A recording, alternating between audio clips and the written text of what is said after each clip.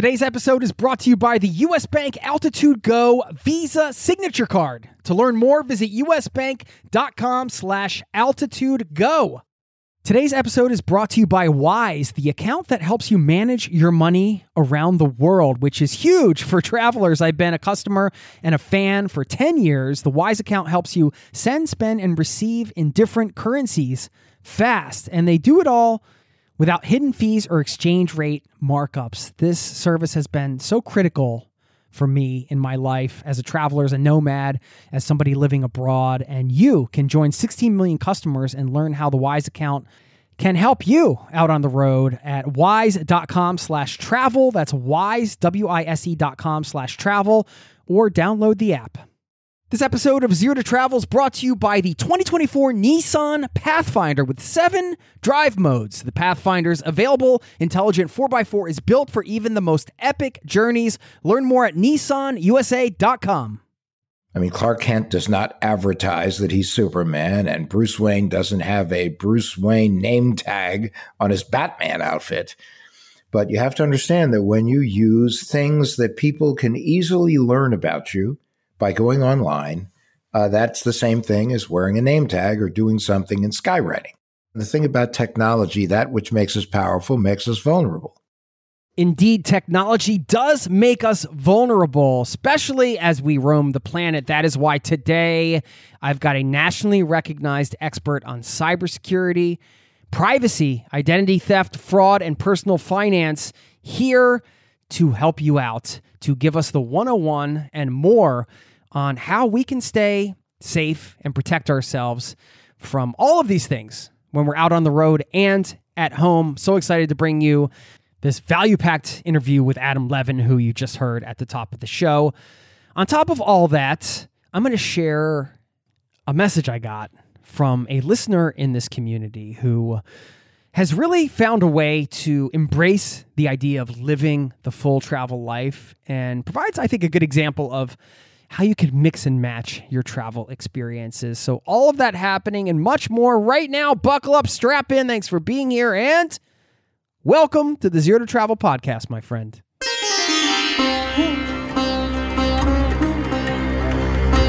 You're listening to the Zero to Travel podcast, where we explore exciting travel-based work, lifestyle, and business opportunities, helping you to achieve your wildest travel dreams.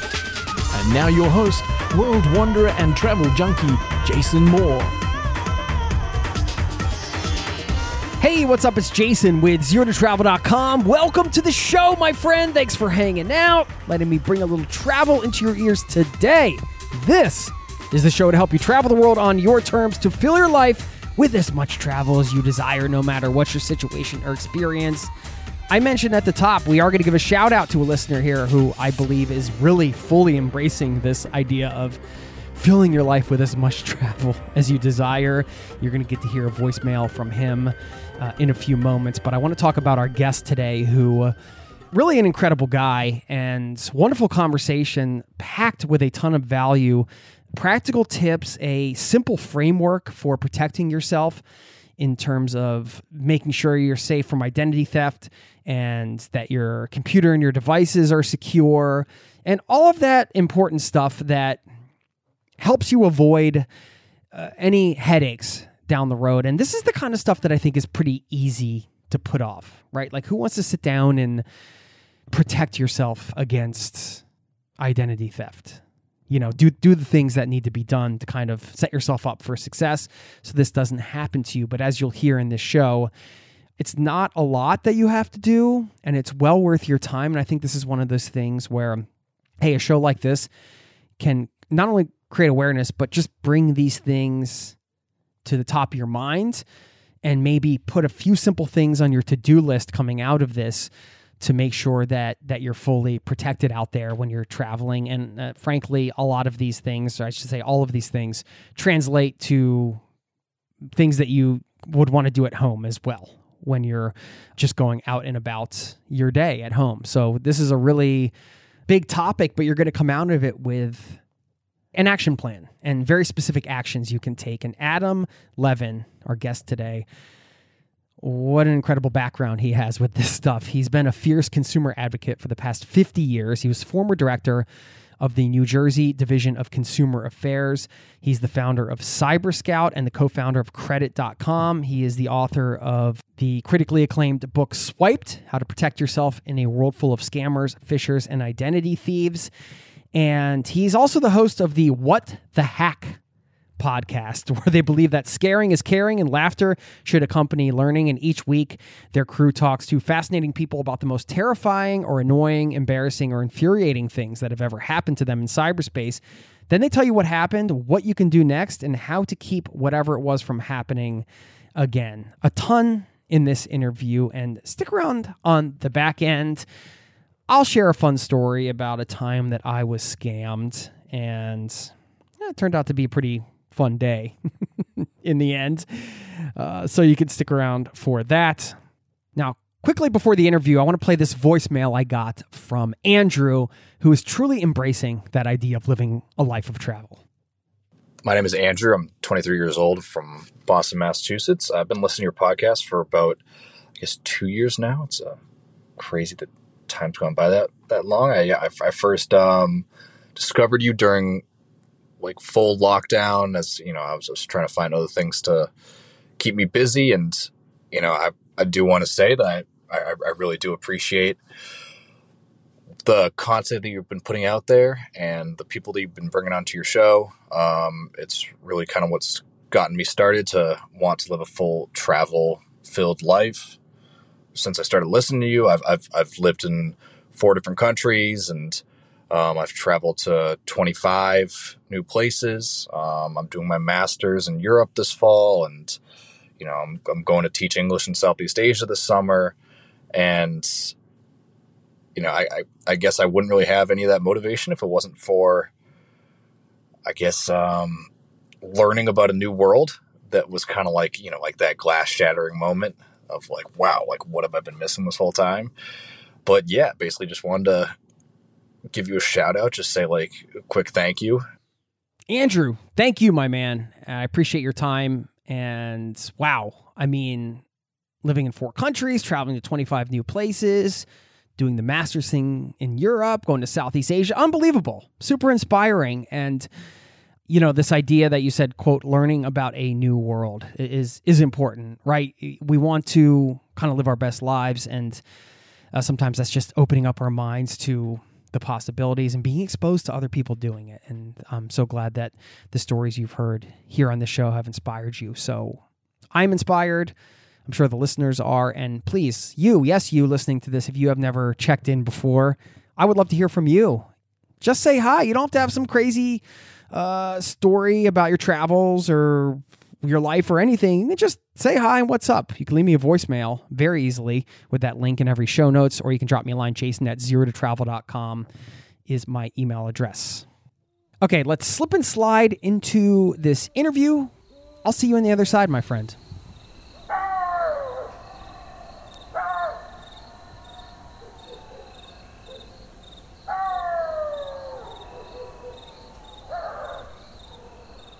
I'm really excited to cover this topic because this is a big one. Cybersecurity. I think this goes across people's lives, whether you're traveling or if you're just at home, going to coffee shops and things like that. I feel like there's a lot of the same issues. So I'm really excited to have you here, Adam Levin. Welcome to the Zero to Travel podcast, my friend. Jason, thanks for inviting me. Well, it's a pleasure. I should mention once again, What the Hack is your podcast. How are you enjoying podcasting? I'm loving it. It's great. I spent many years on and off doing radio. When I was head of consumer affairs for New Jersey, I was on WMCA in New York. I did some radio spots for CBS Radio. And I had a radio show actually in Los Angeles for about almost a year called The Credit Line, talking about all things credit related, because I used to have a company, Credit.com. So, but I love it. I love it. It's very rewarding.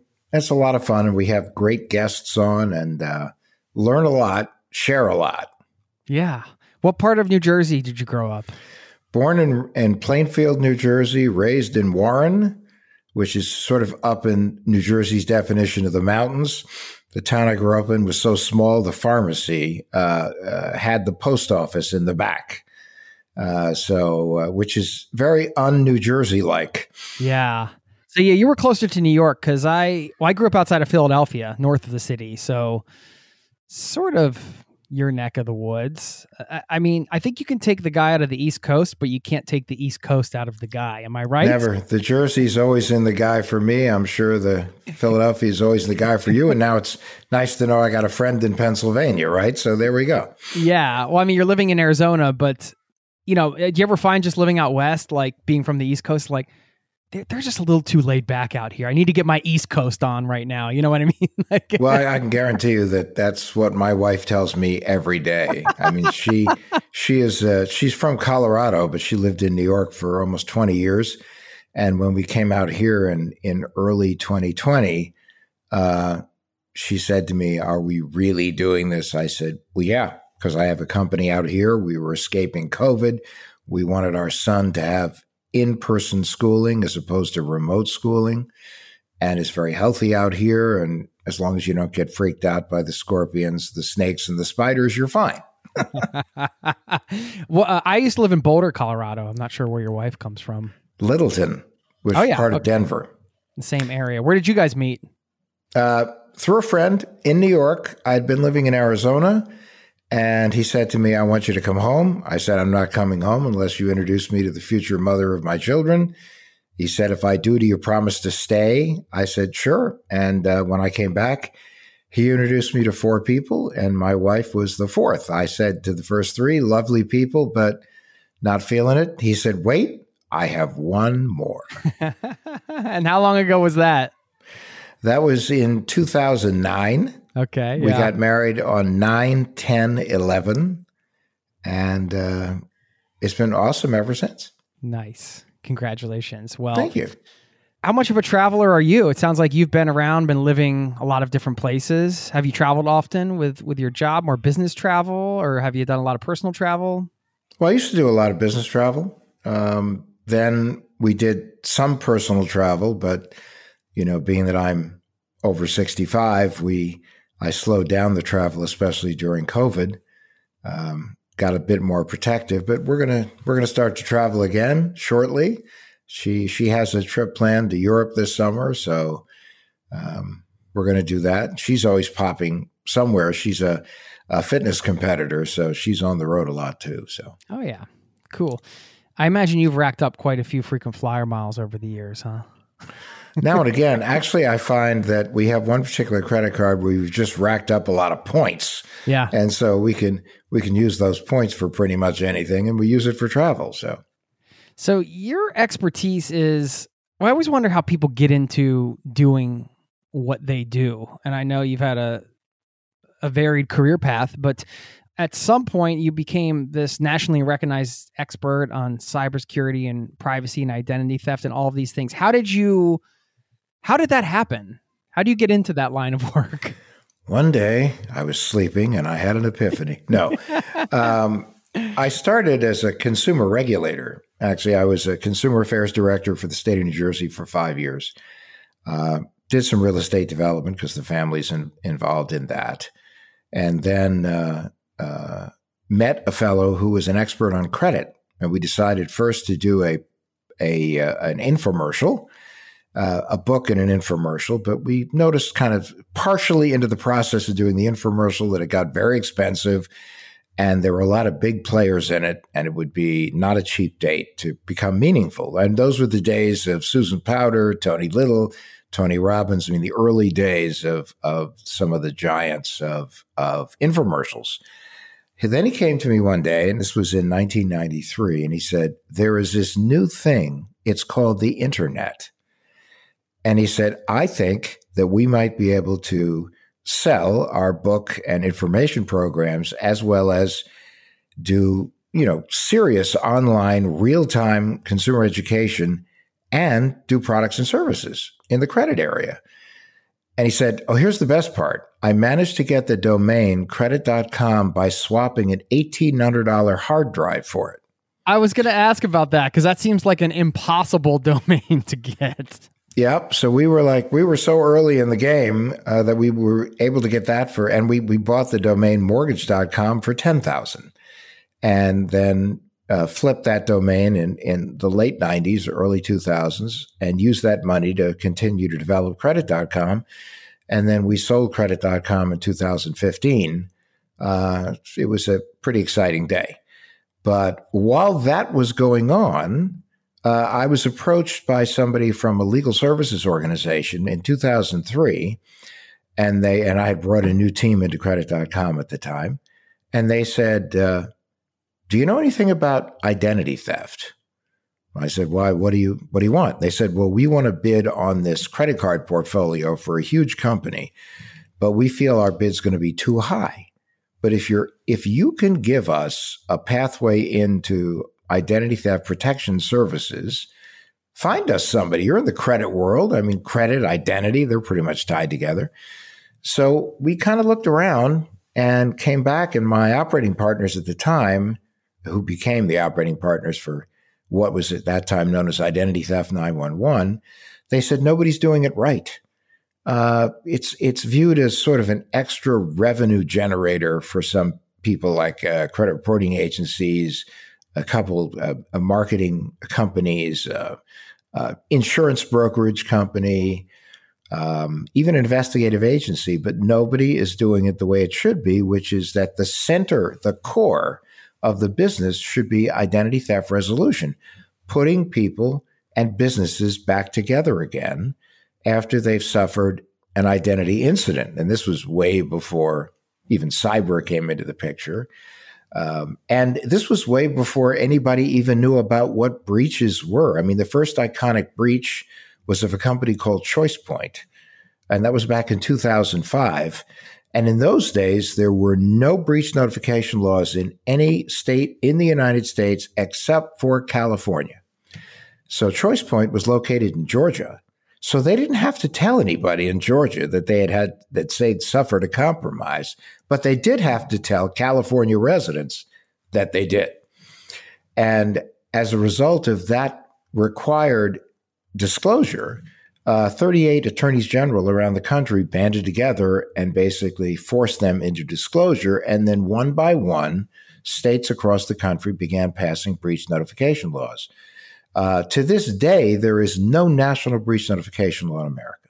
None. They have one in the EU, the GDPR, but they have none in the United States. They're working on it, but it's like, how many years do you have to work on something before something happens? So we started as Identity Theft 911. Our biggest clients were insurance companies. And by the time we sold this company, which had morphed from Identity Theft 911 to IDT 911 to CyberScout, it was a global company working for somewhere between 300 and 400 insurance companies, as well as a number of other companies around the world that were involved in employee benefits. And it also became a breach preparedness and breach response and forensic company. And we even spent some time doing election security. Sorry for the long explanation. No, that's really interesting. I mean, I have a lot of business-related questions, actually. It seems like you've built multiple giant businesses, but I don't want to go there because we got so much to cover. Sure. On cybersecurity, but maybe we'll go there in this interview or another one at some point. But, that might be a place to start. Just you mentioned the breaches, and I recall, though I don't remember the resource, I was somehow directed to some website where they were able to tell me all of the entities that I'm a part of or that email addresses in that had been breached and that I was potentially subject to having my information out there. It was actually, the website is known as Have I Been Pawned? PWNED. Is that a good resource? Because I'm actually looking for a resource for people to just, maybe that's a first thing to do. Just, hey, let's see how your information may be out there. Is that? Absolutely. Yes. Yeah? It's an excellent resource and it's free. It's a place that people should consider. I mean, two of the free things that people should consider is one, going to Have I Been Pawned to find out whether or not they're a victim, or let's say their user ID password is out there and their phone number is out there. For years, people told us that the ultimate unique identifier is your social security number. Of course, that whole thing went out the window when Equifax got breached and 150 million social security numbers got exposed. But the real ultimate unique identifier for each and every one of us, and certainly in travel, this is the same, is your cell phone number, because people give that number to everyone and don't even think about giving it. It's like, what's your number? Well, here it is. Because that's the way you're identified with most organizations, even better than password and email address. Yeah. So what was the other resource then? Because you mentioned... Oh, the other one is annualcreditreport.com. And it's free. All three of the credit reporting agencies are there. They are required to make your credit report available to you once a year for free. But during the pandemic, they were literally making it available once a week for free if you wanted to see it. Because so many people have been scammed during the COVID pandemic. Not to mention now with the horrible things going on in the Ukraine, a lot of people are getting breached because a lot of the same kinds of pitches are going out there. They're just wrapped in the Ukrainian flag as opposed to COVID. Yeah. Okay. Let's take a brief pause. We'll be right back. This episode is brought to you by U.S. Bank. Recently, I went out for tacos, and it wasn't even Friday. Yes, we have Taco Friday in Norway, not Taco Tuesday. Well, more importantly, I could have earned rewards for every scrumptious bite of those chorizo soft shells. Introducing the U.S. Bank Altitude Go Visa Signature Card. Earn 4 times points when you go out for dining or order takeout and restaurant delivery, including tacos. Plus, you can earn 2 times points when you shop for or order your groceries, 2 times points when you need to fill up or charge up at gas stations and EV charging stations. You're even rewarded with 2 times points just for your favorite streaming services. Go to usbank.com/altitude-go to learn more about how you can earn 20,000 bonus points worth $200 if you spend $1,000 in the first 90 days of opening your account. Win big with the U.S. Bank Altitude Go Visa Signature Card. Visit usbank.com/altitude-go to apply. Limited time offer. The creditor and issuer of this card is U.S. Bank National Association, pursuant to a license from Visa USA, Inc. Some restrictions may apply. This episode of Zero to Travel is presented by the 2024 Nissan Pathfinder. From muddy jungle paths and snowy trails to rolling sand dunes, the 2024 Nissan Pathfinder has the capability to take you to some of the most epic destinations on Earth. We're excited to partner with Nissan because our listeners know we love to celebrate the joy of exploring the world and finding the best off the beaten path destinations to visit. And there's no better vehicle for that than the 2024 Nissan Pathfinder. With 7 drive modes, the Pathfinder's available intelligent 4x4 is built for even the most epic journeys, and it even has the best towing capacity in its class, up to 6,000 pounds, so you can bring the fun with you. But Nissan also knows that it's not just about where you go. In a Pathfinder, the real fun comes from getting there, and that's something we love celebrating here on the Zero to Travel podcast. We believe that life is about finding that joy within the journey itself, and that's why we're thrilled to partner with Nissan to celebrate adventurers everywhere. So thanks again to Nissan for sponsoring this episode of Zero to Travel and for the reminder to chase bigger, better, more exciting adventures and enjoy the ride along the way. Learn more at NissanUSA.com. Now, back to the show. Well, let's talk about the telephone then, because it's crazy how much I need this darn thing. I'm holding it in my hand right now because even sometimes when I leave I'm like, you know what? I'm not bringing my phone today. I just don't want it. And then I get on the subway system here and my wife reminds me, oh, your subway ticket's on your phone, so you don't have it now. I'm like, oops. Is everything on my phone now? Can't I just walk out the door without my phone? No, can't really do it anymore. That used to be American Express. Don't leave home without it. Well, now don't leave home without your phone or else it could come to haunt you.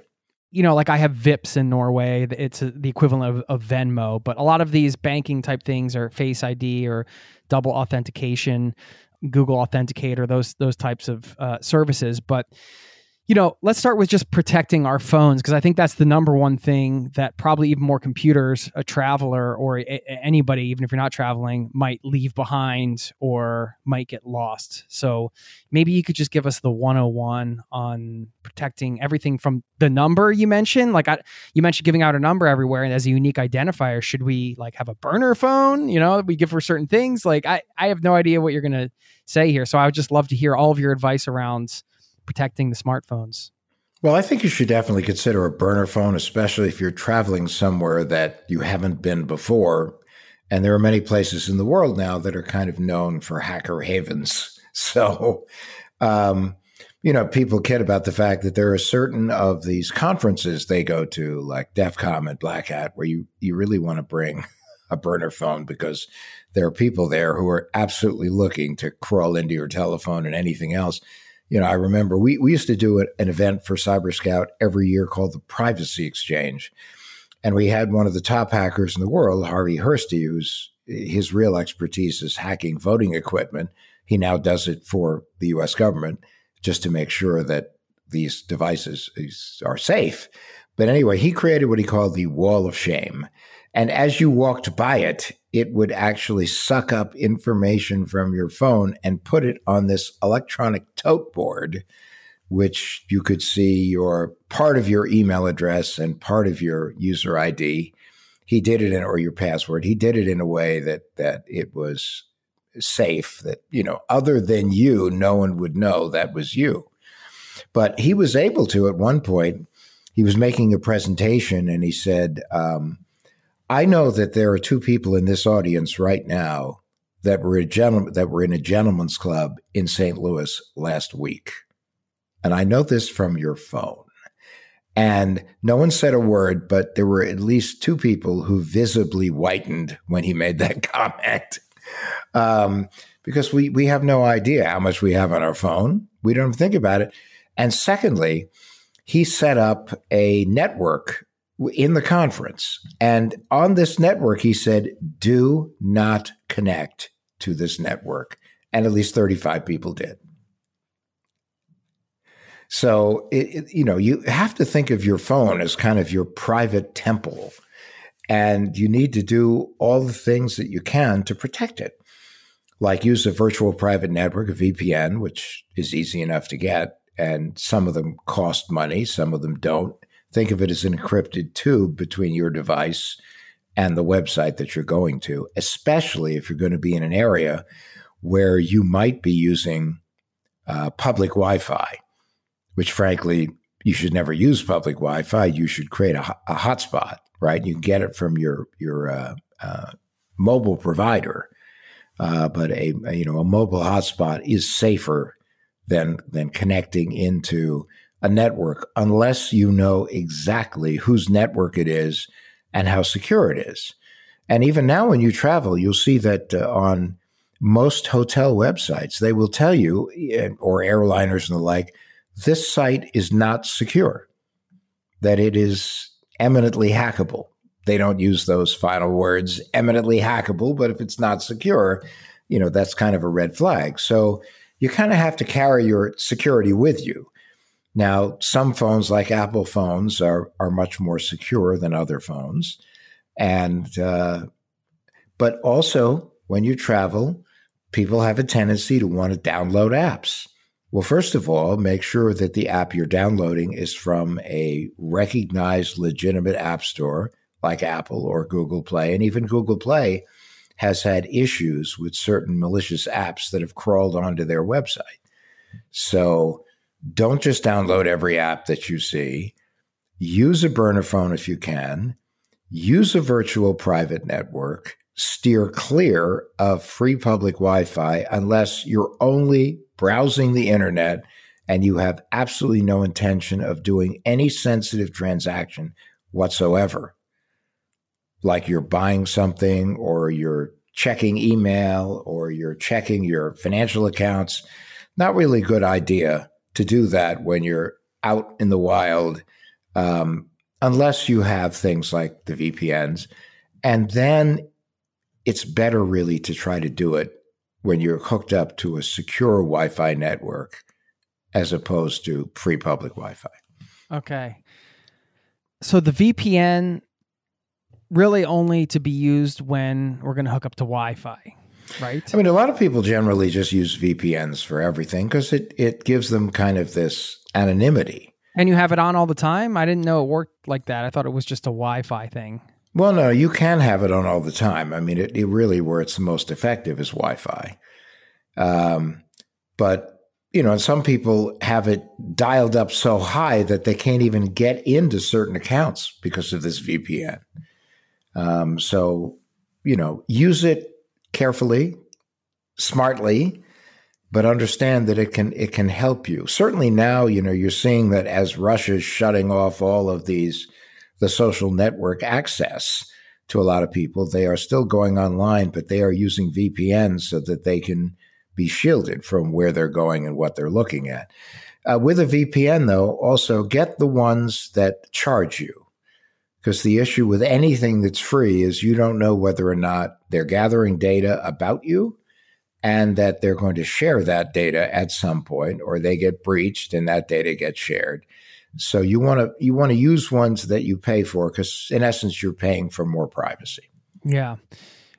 I should mention, because one of the things you do in your podcast, you have this description that says, we believe that scaring is caring and laughter should accompany learning. So we're not trying to put the fear in God, everybody here, but kind of, because, we do want to kind of a reminder here that's that's the whole point of this. Okay, it's pretty easy when you go about your day-to-day life, your day-to-day travels, to just kind of forget to go through your routines, to have your habits that don't necessarily involve top security clearance to get into your devices.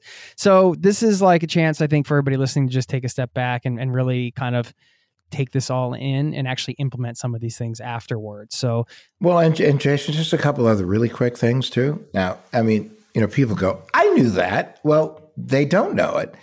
And that is, make sure that the code that you use to lock your phone is something better than 1, 2, 3, 4, 5, 6 or 9, 8, 7, 6.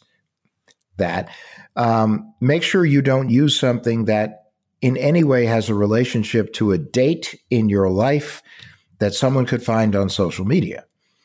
Because a lot of people do. They use their birthday, their wife's birthday, the date they got married. And meanwhile, they're posting all of this stuff on social media because people can't help themselves. They post everything on social media. So it's, you need to approach social media in the way that people should be also approaching when they create answers to security questions, which is lie like a superhero. Clark Kent does not advertise that he's Superman, and Bruce Wayne doesn't have a Bruce Wayne name tag on his Batman outfit. But you have to understand that when you use things that people can easily learn about you by going online, that's the same thing as wearing a name tag or doing something in skywriting. So try to use a more interesting, complicated PIN code for your phones, as well as, be careful when you set up these questions and answers. And you have to think of this using a stronger passcode on your phone. Like if someone's trying to break into something, like a burglar will always go to the house where there's no dog.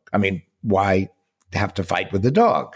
Well, the same thing is if you have a passcode on your phone and it's somewhat sophisticated, it could even represent the first letter of a few different words. That each letter is a number, and that's the number. But you have to be clever about that because again, it's the easiest way in for somebody is using it, or 0000000. I've seen that, or 6 ones. Then you end up on the wall of shame. Yep. Are you recommending also we should put a beware of dog probably so sign on our phones? Yes, beware of CyberDog. Beware of CyberDog. Okay, no, those are great tips. Just to go back to one thing you said, really adamant on never using the public Wi-Fi, so we should always connect to our local hotspot, but we can use it just for browsing, like if we're going to a news site or something like that. But just remember, as you're browsing, be careful what you click on, because you could click something that's malware that gets on your device. It's not as horrible for phones. It can be, but it's certainly horrible for PCs, laptops, and things like that. Because depending upon the malware that gets onto your device, it can either turn it into a keystroke logger, which means every time that you go on your device and log in somewhere, that information is being transmitted to the hackers. Or it could put malware on your device, the ransomware-related malware. And then you got a problem. I mean, if that ends up on our phones, oftentimes we wouldn't even know. So are there resources that you go to check to see if any of that is on? You can. And there are websites that help you decrypt. But ransomware is more of a problem when it comes to laptops and PCs. But also, you could make a mistake and end up with stalkerware on your phone, whether, someone puts it on there or you go someplace and click on a link and all of a sudden your phone becomes a listening device, a camera for someone else. I just kind of assume it always is that at this point. Not a bad idea. Right? Not a bad idea. You probably know a few things. A little bit. Yeah. We're living in it's not only a surveillance society, depending upon which country you're in, but a surveillance economy. I mean, everything we do is being tracked or listened to, and, all in the quest for learning as much about us so that we can get the products and services, arguably, that we're looking for. But the truth is, the more information they have, the more exposed you are. And frankly, an awful lot of companies are getting breached. As a matter of fact, a simple rule of thumb is to assume this: breaches are the third certainty in life behind death and taxes. Really? Yeah.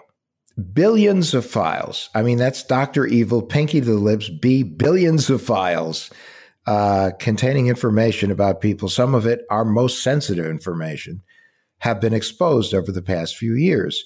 So I think it's important for most people to adopt the stance that, hey, my information's out there. So the question is, what can I do to protect myself if someone attempts to use this information to exploit me? And that's where we come into what I developed in a book that I wrote with my co-author and co-host on What the Hack, Beau Friedlander. And it's called Swiped: How to Protect Yourself in a World Full of Scammers, Phishers, and Identity Thieves. And we call it the 3 M's. And this really applies to pretty much anything you do, whether you're an organization, you're an individual, whether you travel or not travel. And the first is, how do you minimize your risk of exposure or reduce your attackable surface in a world where you have billions, like 35 billion and counting, Internet of Things devices that are tracking us? Everything from our toaster to our printer to our computers, everything is a way in. So how do you minimize your risk of exposure? How do you monitor so you effectively know you have a problem as quickly as possible? And how do you manage the damage?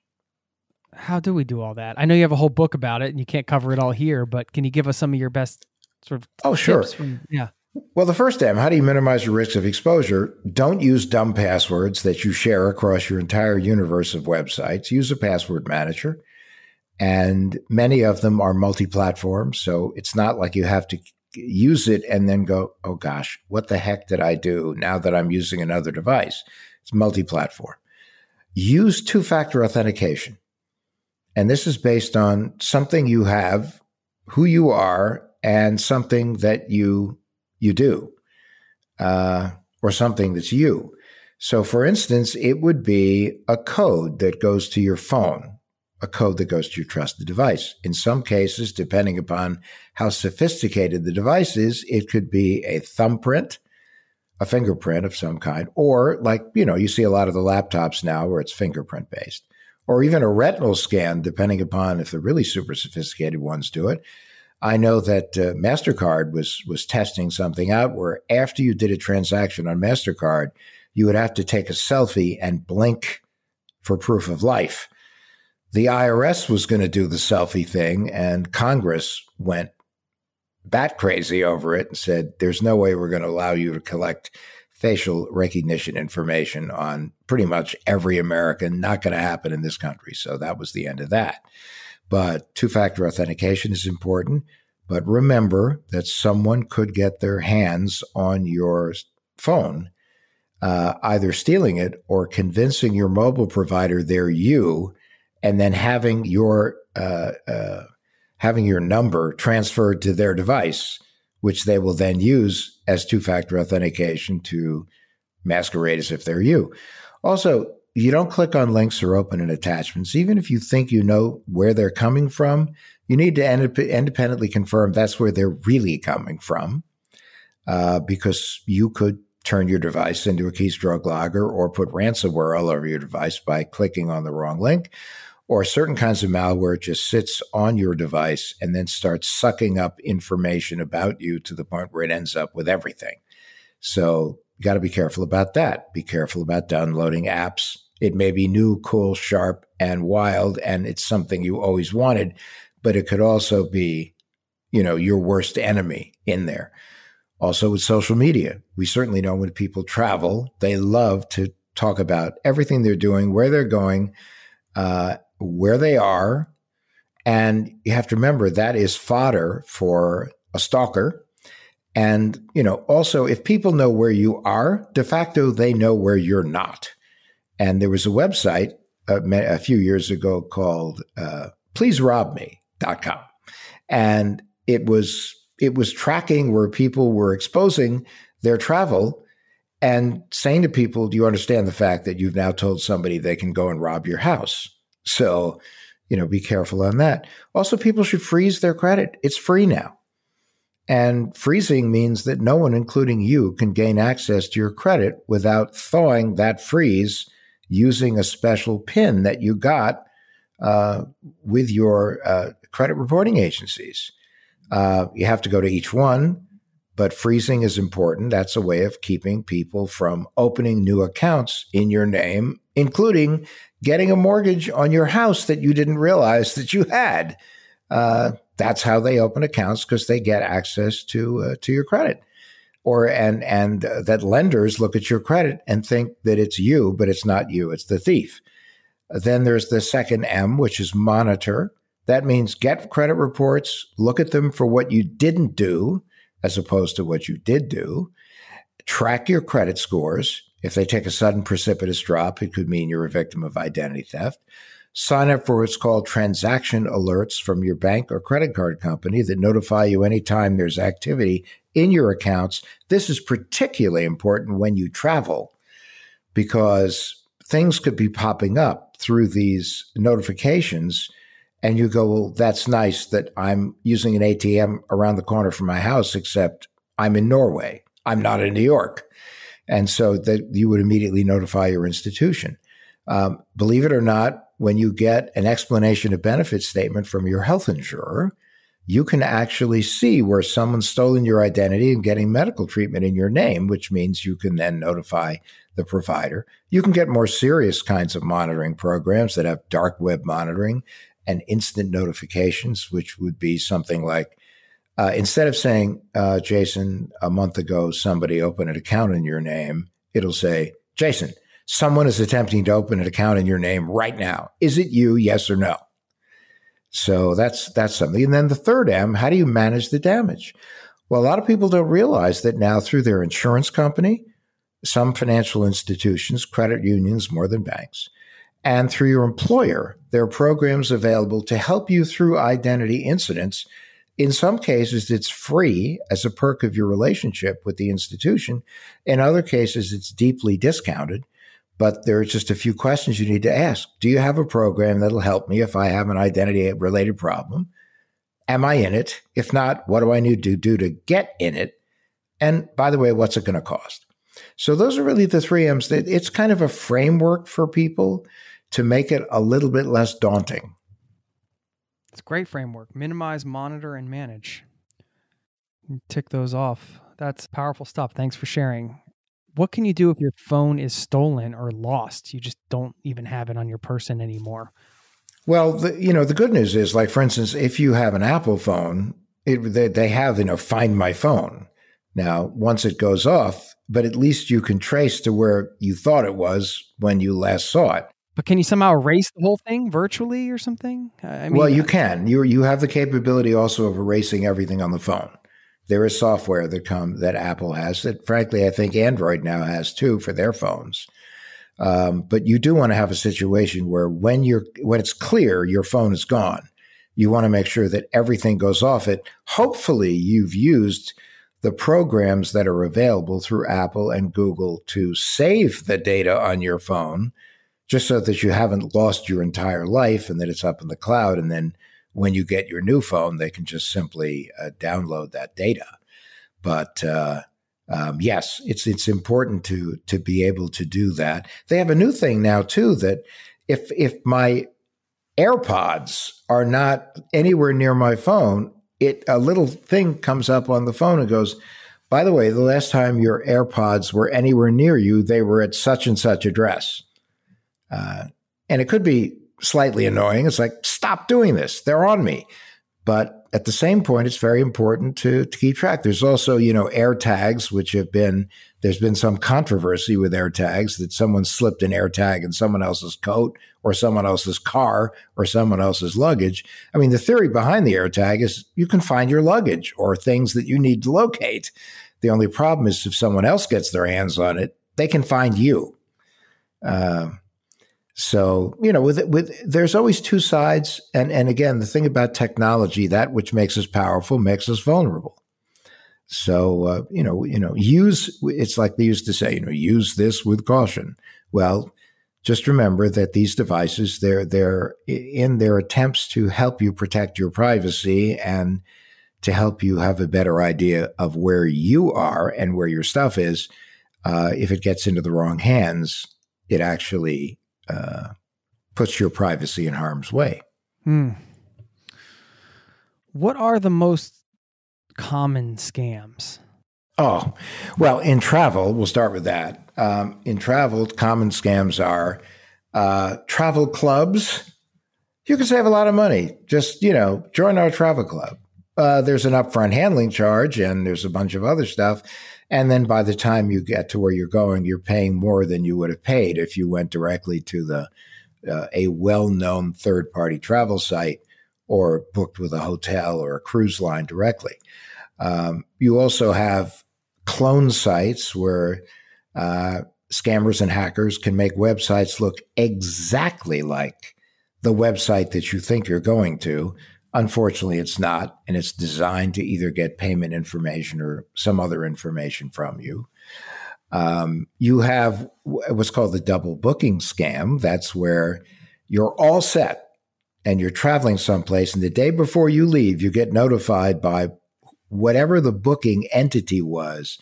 Hey, listen, Jason, we have good news and bad news. The good news is we really got you a room at a great rate, but the bad news is it got double booked. But the maybe good news is give us a little extra money and we'll pay the person off and we'll make sure you have your room. So that is not an uncommon scam either. Then there's the excursion scam. That's where now you're at the hotel, you've traveled, and there is this unbelievably cool secret cave. And we can take you there. We have a tour company that'll take you there. Unfortunately, the reason the cave is secret is that it doesn't exist. Or if you go somewhere, you could become secret and you may not exist, or you may be held for ransom. So that's why you have to be careful that you only use well-recommended, well-vetted, well-reviewed travel companies, even local companies. At least you're a little safer if it comes from the concierge at your hotel than if someone, while you were riding in a cab, said, "Psst, you want to go to a really cool place? Well, we got a cool place for you." So there's that. There are scams that when you are at a hotel in the middle of the night, you get a phone call and it sounds like it's coming from the front desk.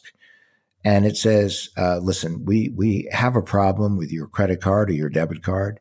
And we may have, when we entered the information in our computer, we may have entered a wrong digit. Could you do us a favor and just read us the information on your credit card again or your debit card? And by the way, the expiration date, flip it over the back. And that's really a scammer. To something as simple as you get to a hotel, it's late, it's night, it's maybe somewhat remote, and there is a flyer under your door where you can order food in the area.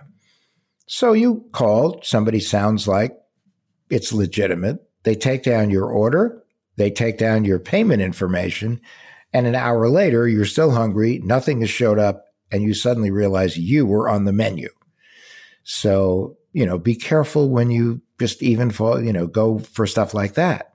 That's a good one. That one could get me. that food. Yeah. Yeah. Oh, absolutely. You're starving and it's like, I need to eat and there's no room service anymore. So, yeah. Again, what they try to do is come up with things that they expect will feel normal to people. So, you have all those kind of scams. Also, by the way, when you travel, when you're not using your devices, power them down. Because remember, when you power up something that you powered down, it's going to ask you for your passcode again, right? So it's off. So if someone took it while it was powered down, they'd have to figure out your passcode. Not to mention the fact that there are some mobile-based forms of malware that sit on your phone, but they can be disabled simply by turning your phone off and on again. So, that's something as well. Also, when you're traveling, use a credit card, not a debit card, because a credit card is their money. A debit card is your money. And even if the bank agrees that you're right, they may take 10, 12 days to conduct an investigation. If you're on a trip, all of a sudden you can't get access to your bank account, you got a problem. So you need to do that. But, everywhere you turn, there are social media scams, quizzes. During COVID, there was scam after scam after scam, whether it was contact tracing, whether it was here's where you get your test, here's where you get your shot, unemployment compensation scams during COVID. I mean, my sister-in-law was called by Colorado, where she lives, and Ohio, where she's never been, and they asked her about her application for unemployment compensation. Meanwhile, she was working. So you had those. You had update, any kind of update, travel update, emergency update. During COVID, it was like, click here for the most up-to-date information on the spread of the disease and where it is, and where are the countries that you shouldn't go or you can't go because of the disease. That's why I always say, if you don't want remorse, go to the source. Don't click on the link. Go to a trusted news source where you go directly to their website. Charitable scams during all of the crises that are going on with the Ukraine. Anytime there's a hurricane or a flood or a tsunami or any hostile action in a country, there are all sorts of ads, banner ads that show up going, help the people of the Ukraine. Well, go to a site like Charity Navigator, for instance, which does keep track of the legitimate charities, or contact the Better Business Bureau, or contact the Office of the Attorney General, the Division of Consumer Affairs in the state you live, and say, is this a legitimate charity? Oftentimes they'll have a list of the legitimate charities, and they'll also have a complete consumer hotline where they've gotten complaints against certain charities for being fraudulent. And also read reviews. Before you download an app, read reviews. Before you use a travel agent, read reviews. Before you go to any particular hotel, read reviews. When I was head of consumer affairs, somebody was doing a promotional campaign, and they said that, if you come to our site and do this, you get a free trip to a resort on the Gulf Coast. Well, people were, wow, this is fun, the Gulf Coast, and all I have to do is order this. Well, when they got there, it was a motel behind an oil drill. So didn't turn out to be so great. So every day there is a new wrapping around a scam. But the scams are all pretty much the same, whether it's an IRS scam, a business email scam, a catfishing scam. I mean, think about all the people that we know who they thought they found the love of their life online, and then somewhere in the first couple weeks after this person came on to them as if they wanted them to have their child, or they wanted to be the person having their child. But everything was drama. They couldn't show up. There was a problem. One device didn't work. One did. They can only communicate with you by text. And then all of a sudden the ask comes, either compromising photographs, which could lead to extortion and blackmail, or money. Please help me. If you love me, I want to come visit you. Could you send me money for a ticket? We'll be right back. Would you love to have an incredible cup of coffee every day? I've tried it all. I've done the pour over, I've done the French press, but I tasted an AeroPress coffee many years ago, and immediately I was sold. I had to get one. AeroPress is a patented 3-in-1 brew technology. This combines the flavor benefits of espresso, pour over, and French press all into one compact portable device built for travel or home. I love things you can use in both places. This device has over 55,000 5-star reviews in over 60 countries. AeroPress is the best reviewed coffee press on the planet. I've owned one for so many years, I don't even remember how long it's been. And they are under $50. So they also make an exceptional gift. Thoughtful, proven, tasty, and travel-oriented. Who wouldn't love that? Now, you get 20% off just for being a listener of this show at aeropress.com/zero to travel. That's AeroPress, AeroPress.com/zero to travel. That will save you 20% on checkout. Thanks to AeroPress for supporting today's show. Hey, it's Jason here. Did you know you are invited to join the first ever Zero to Travel community trip? Yes, we're planning a trip together. We're headed to Morocco November 30th through December 9th. And you can get all the details at zerototravel.com/trip. It's open for booking now. We have 13 spots left at the time of this recording, and you have until the end of March to book. So if you're interested in traveling with an amazing community, this community, a small group of people on an incredible journey through Morocco together with me, sign up over there at zerototravel.com/trip to get all the details. Thanks for listening and hope to see you there. Now, back to the show. All of this knowledge you have, all of this experience, all of the crazy scams you've heard about. I'm sure you got a million stories of individuals that have been scammed in various ways. I mean, how do you balance your, faith in humanity with this cynicism? Well, it's like love your fellow human, but, Ronald Reagan used to say trust but verify. Today, the bywords are never trust, always question, always verify. Always. Because even if, let's say, you and I bond and I go, I want to send Jason an e-card to thank him. And I found an e-card somewhere that looked pretty cool. And I sent it to you. I, in good faith, sent this e-card to you. But unfortunately, I didn't realize that it was a fake e-card. And it was really a device to put malware on a computer.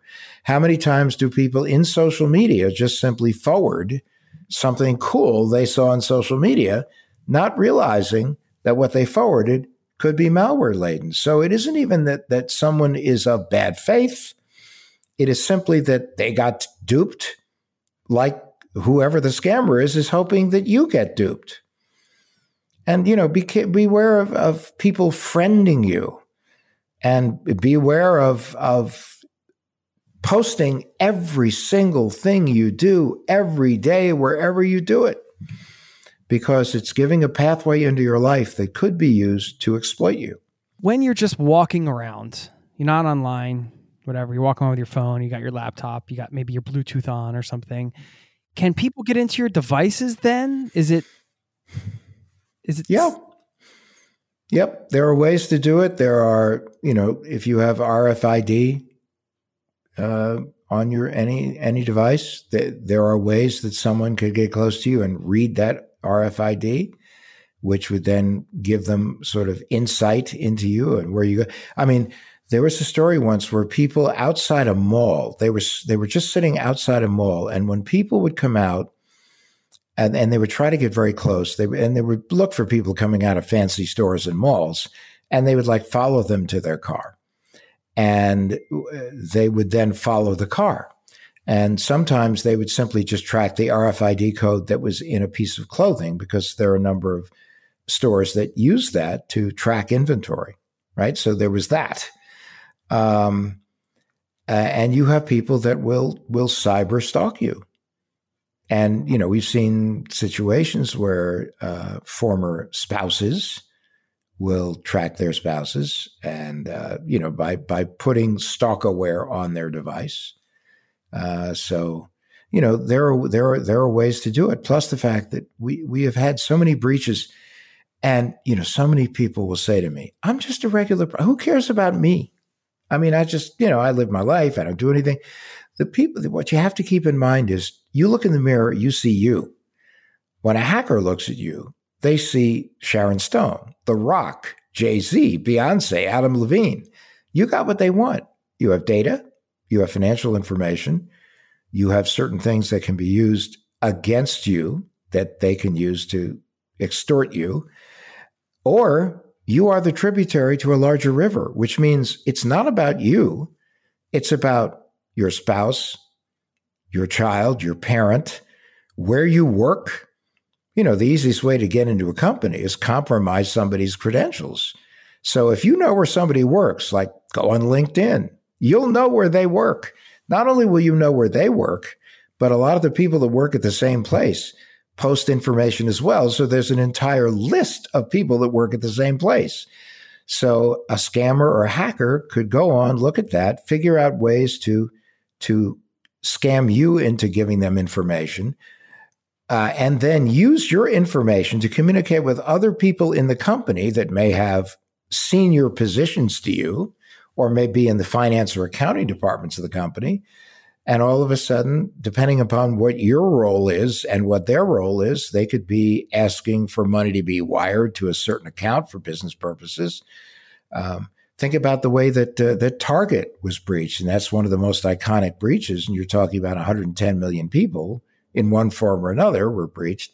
They didn't go through the front door of Target. They breached somebody, or they, let's say, compromised someone working at an HVAC subcontractor who had a business relationship with Target and had access into the Target systems because they were monitoring the chilling systems in Target. And they used that pathway into Target, first into the point of sale system, and then into the databases. And this goes on every single day. And so the other things to keep in mind is they're going to come at you at least 4 ways. Phishing, which is generalized phishing, dear cardholder, dear member, dear target shopper. Spear phishing, dear Jason. Vishing is when you get a call on the phone, you think it's from the IRS, which they never call you, or you think it's from a financial institution. They do call you sometimes, but and they use that position of authority or position of relationship to try to get information out of you. Like, perfect example, you just came back from a trip, or let's say you're on your trip and you get a phone call from your financial institution, except it's not your financial institution. And they say, listen, we think that your credit card or your debit card was used in the wrong place, and we think there are fraudulent charges. Now, if they just say to you, we've noticed some suspicious activity on your account, just is it true or not? And that's it. They're probably legitimate. But if they do, and a scam is, for instance, is this your credit card number? Why, yes, it is. Is this your expiration date? Yes, it is. Listen, just to prove you're you, flip over your card and give us the security code on the back. Well, first of all, if someone calls you, they should already know what they need to know about you and not have to ask you for your security code. First of all, they know they're talking to you. And so that's a dead giveaway. Never authenticate yourself to anyone. And we've seen the scam even go further, where they go, yep, you are definitely a victim of fraudulent activity, and this could actually impact your life, your business, your work, your social security number. So let's help you get either a fraud alert on your credit file or freeze your credit. If you could just give us your social security number, since we're your bank, I mean, we can do this. We'll call up the credit agency. We'll get everything going for you. Well, it wasn't your bank, and now you just gave away your whole life. So that's why be careful when someone contacts you and asks you to authenticate yourself. Never authenticate yourself. Always go directly to the institution, speak to customer service, ask to speak to the security department and say, did someone, by the way, just call me from your institution? Because it's going to be on their computer. Yeah. And am I having a problem? Yeah. And, you could always hang up and call your actual and just be like, hey, is this? Absolutely. Always do it. If someone approaches you from a charity, do not, even if it gets some legitimate charities verklempt, sorry. Get the information, independently confirm that's the charity, independently confirm contact information, and then either go onto their website and give your contribution or call whatever the phone bank is for the charity, and then you give online if you prefer. But it's part of never trust, always question, always verify. Yeah. I mean, that's one of the hard things, I think, when you're traveling in a certain way, and you don't want to be paranoid about everybody in the world, right? Like, you want to have that openness where you can make a connection with a local person or, have an experience. And, I know a lot of people listening and myself included have had wonderful experiences with people that I've just met that I didn't know, and they weren't scamming me at all or anything. So that there's no real answer to that question, because you really have to kind of feel out the situation for yourself. But you have any advice on that sort of balance? Well, I think the first thing is you have to keep in mind that we all have day jobs, whether we're traveling, working, raising a family, being involved in getting our education, being involved in philanthropic activities. That's what we do. However, when you're up against a scammer or hacker or an identity thief, you are their day job. Right. So that's so crazy to think. So that's the important thing. And the second thing, again, is there's no reason why you shouldn't trust people. But remember that the government can't always protect you. In fact, they don't most of the time. Business hasn't really done enough. Some are doing all they can. And despite the enormous amount of money they pay for security, if there's one device that's unprotected, it could bring down an organization, just like you could have everything right as a company, and all you need is one person to click on the wrong link, just one. One HVAC guy. That's it. That's it. And just like as consumers, no one is going to stop you from clicking on the link or opening the attachment or using a really dumb password or not enabling two-factor authentication or downloading every app that you look at. Or not freezing your credit, or not getting your credit report, or not signing up for transaction alerts. That's free will. That's up to each and every one of us. So we have to understand that in the end, the ultimate guardian of the consumer has always been, is, and always will be the consumer. That we have a responsibility, and we are part of now a shared responsibility with business, government, media, and consumers, and that we have to stick up for ourselves because we know things they won't know, hopefully, although they seem to be knowing more and more about us. We know what we do. We know where we've been. We know where we are at any moment. That doesn't mean anyone else does. So therefore, we're in a better position to say, wait, I didn't do that transaction. That wasn't me.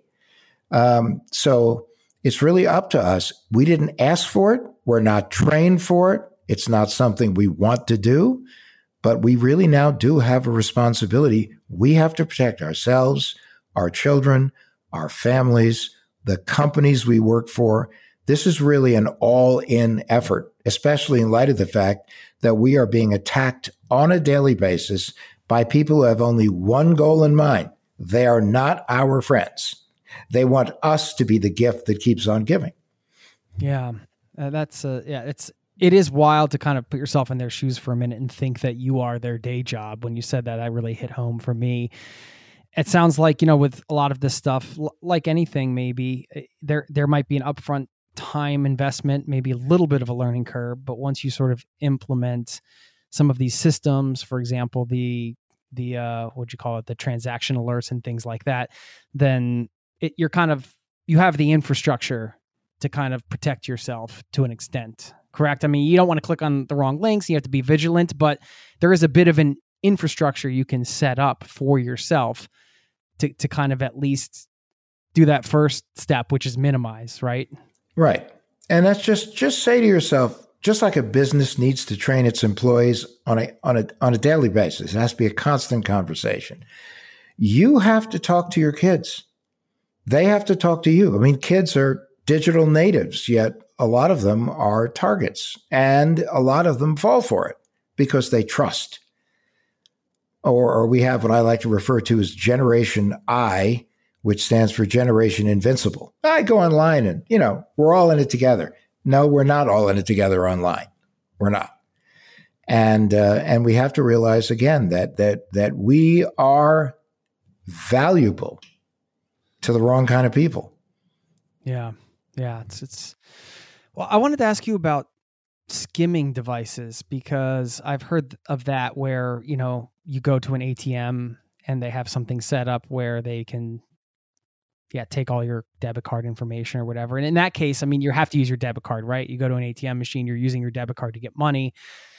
I don't know how common that is, but is there any way to detect something like that or to check? Is that a common thing? Well, yeah, it like if you're traveling or if you're even at home, when you go somewhere, try to rattle the front of the ATM machine. If it moves a little bit, it could be an indication that someone has put a skimming device in it. The second thing is when you're entering your PIN code, always cover your hand, because usually when people put skimming devices into an ATM, they have a hidden camera somewhere that's trained on that keyboard. So that's how they get both. That's why it's always best to use an ATM machine that is either in the lobby area, and there are lobby areas that are open. They're just outside lobby areas of financial institutions or that are attached to financial institutions. And as much as bodega owners will want to skin me alive for saying this, be really careful when you walk into a bodega or where you use an ATM machine that is kind of in the middle of nowhere. It could really come back to haunt you. That's why it's so important to have transaction alerts, because if suddenly things pop up after you've used a credit or debit card, that's an indication that you have a problem, that someone somehow got the information. And it can even be as simple as you go to a restaurant. Now, when you travel, a lot of restaurants, they bring out that little device where right in front of you, they take your information. But, for many restaurants, it used to be they took your payment card and they went in the back, and then they came out with a receipt, and you don't know whether they also made a copy of your card while they were back there. One time the waitress changed the tip amount on me. Like a month later, I got my credit card statement. I think I left her like a $13 tip, and I saw there was a $33 tip. And I realized what she turned the 1 into a 3. And then I called the restaurant and I said, "Hey, I know this isn't right." The manager didn't, he's no way. That didn't happen. It didn't have my set. I'm telling you, it did. I have the receipt right here, and you can look it up. And I was right. So that girl had to get fired, unfortunately, but no, and it's also important when she you was going to do that also, to other people, so I needed to make a call. Yeah, and when you travel, also look at the receipt, see what they're charging you, because a lot of people go, just give me my receipt. Here's my credit card or debit card. I'm out of here. Take a minute to look at it, because it's very easy for someone to slip on a few extra things on your bill. Did we miss anything major here? No, I don't think so. No, I think this is pretty much, we could talk for hours about all the different kinds of scams, but again, it's all about being alert and understanding that again, not everybody's your friend. And, people will do things for a variety of reasons. They could be blackmailed. They could be just being extorted. They could need to do this to raise money. When people talk about state-sponsored hacking and, state-sponsored hackers, they're either in it for chaos or whatever. You have to understand that, like in certain countries, there is a line item in their budget for the ransomware money that's being collected by the hackers they sponsor. Just part of the annual budget. That's it. Right. And people will say, well, they got me, but we can get them, right? And the answer is law enforcement is getting better and more aggressive, But at the same time, a lot of these guys are operating outside the United States, outside the jurisdiction of even U.S. friendly countries, and under the protection in certain countries of the government. So with a lot of these scams, once it's gone, which means you don't wire people money to people you think you know. You confirm. How many times have you gotten, because I've gotten, and people I know get a lot, it was called the 419 scam, which is, Jason, listen, I'm traveling, buddy. Somebody stole my wallet, or they stole my backpack, and I have no money. Is there any way you could do me a solid and wire me some money? It's a scam in most cases. I mean, the way to confirm it is pick up a phone, call them and say, are you traveling? Are you in trouble? Do you need help? You still may not want to help, but the fact is at least you'll know that it's real. And they do it with the grandparents scam and everything else. But travel is usually one of the things where the scammers, that's what they play on. And they will appeal to family members or very close friends. And that information they get off social media, that I'm in trouble. I need your help. Yeah. You probably have some wild scam stories, don't you? Oh, they're yeah. What's one that just sticks with you? Well, we had on What the Hack, we have a lot of great stories. One story in particular was a guy who was a reporter, and he would travel to Afghanistan and Iran, and as part of his reporting, Iraq. And he was always getting hacked for something. And then one day he fell for a extortion scam. Somebody had gotten his information, and in his case, it was just part of they just threw it out there and see how many people they got. But you would get something, and it would actually have on it your email address and an old password that you used to use.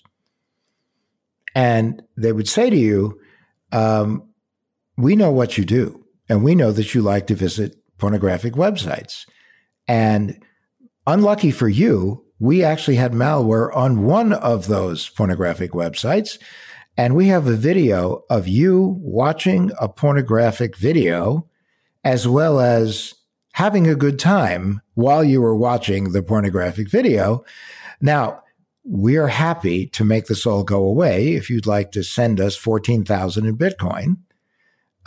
If not, if you don't believe us, well, we'll just send 5 copies of this video to your family, and they can confirm whether or not it's real. Or we're just going to go away and we're going to send it to every contact in your email. Because when we got onto your computer, we got into your email, and we have all of it. And they really have it, and they could really do that? Well, the thing is, maybe in a couple of cases they have it, but the overwhelming majority of times they do not have it. It's all a play to scare you half to death.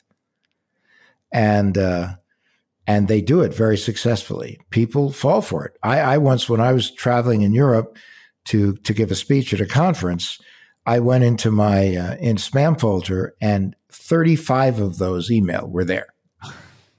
No less than 35. No less than 35. No, they just kept sending it out. And then I was doing a show on a radio station in Oregon, and the station manager walked in and she said, I got a few of those too.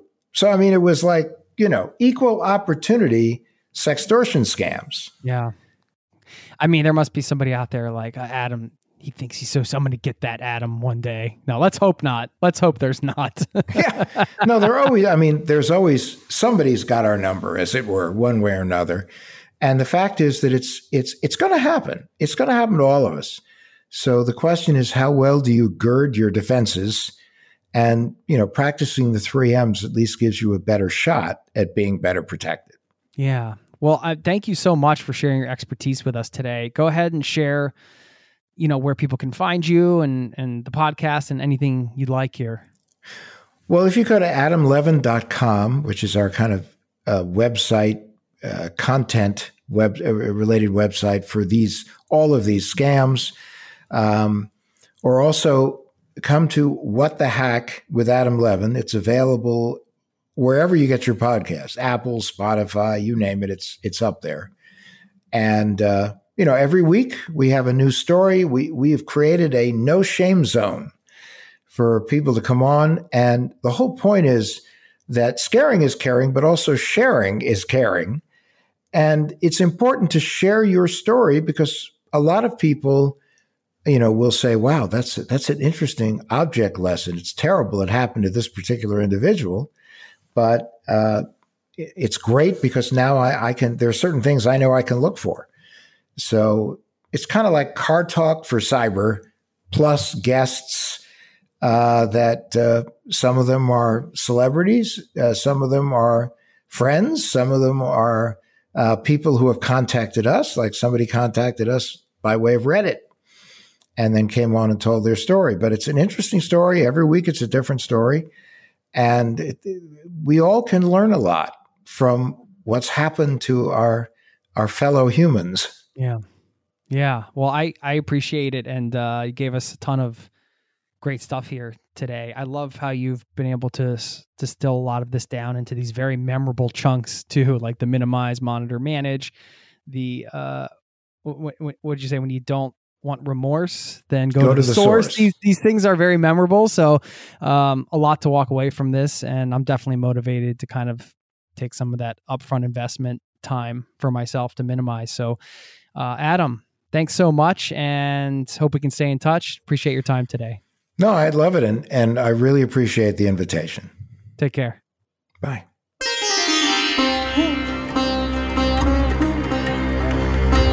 There you have it. Once again, I want to thank Adam for stopping by the show. Incredible guy, wealth of knowledge. He's been doing this stuff forever. So I hope that you enjoyed those takeaways and the conversation. Never a fun topic in some sense to talk about this idea of, getting scammed or getting your identity stolen or whatever. But this is the reality of the world we live in, and we need to protect ourselves. And his 3M system, that was my big takeaway there. I thought that was so impactful and just easy to remember. Minimize, monitor, and manage.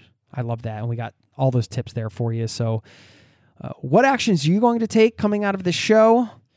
I'm working on the minimize portion of this, and that's a great place to start. But if you want to get started, I'll issue that challenge to you today to maybe clean up a little hole you have in your own personal network and something that you feel may expose you a bit.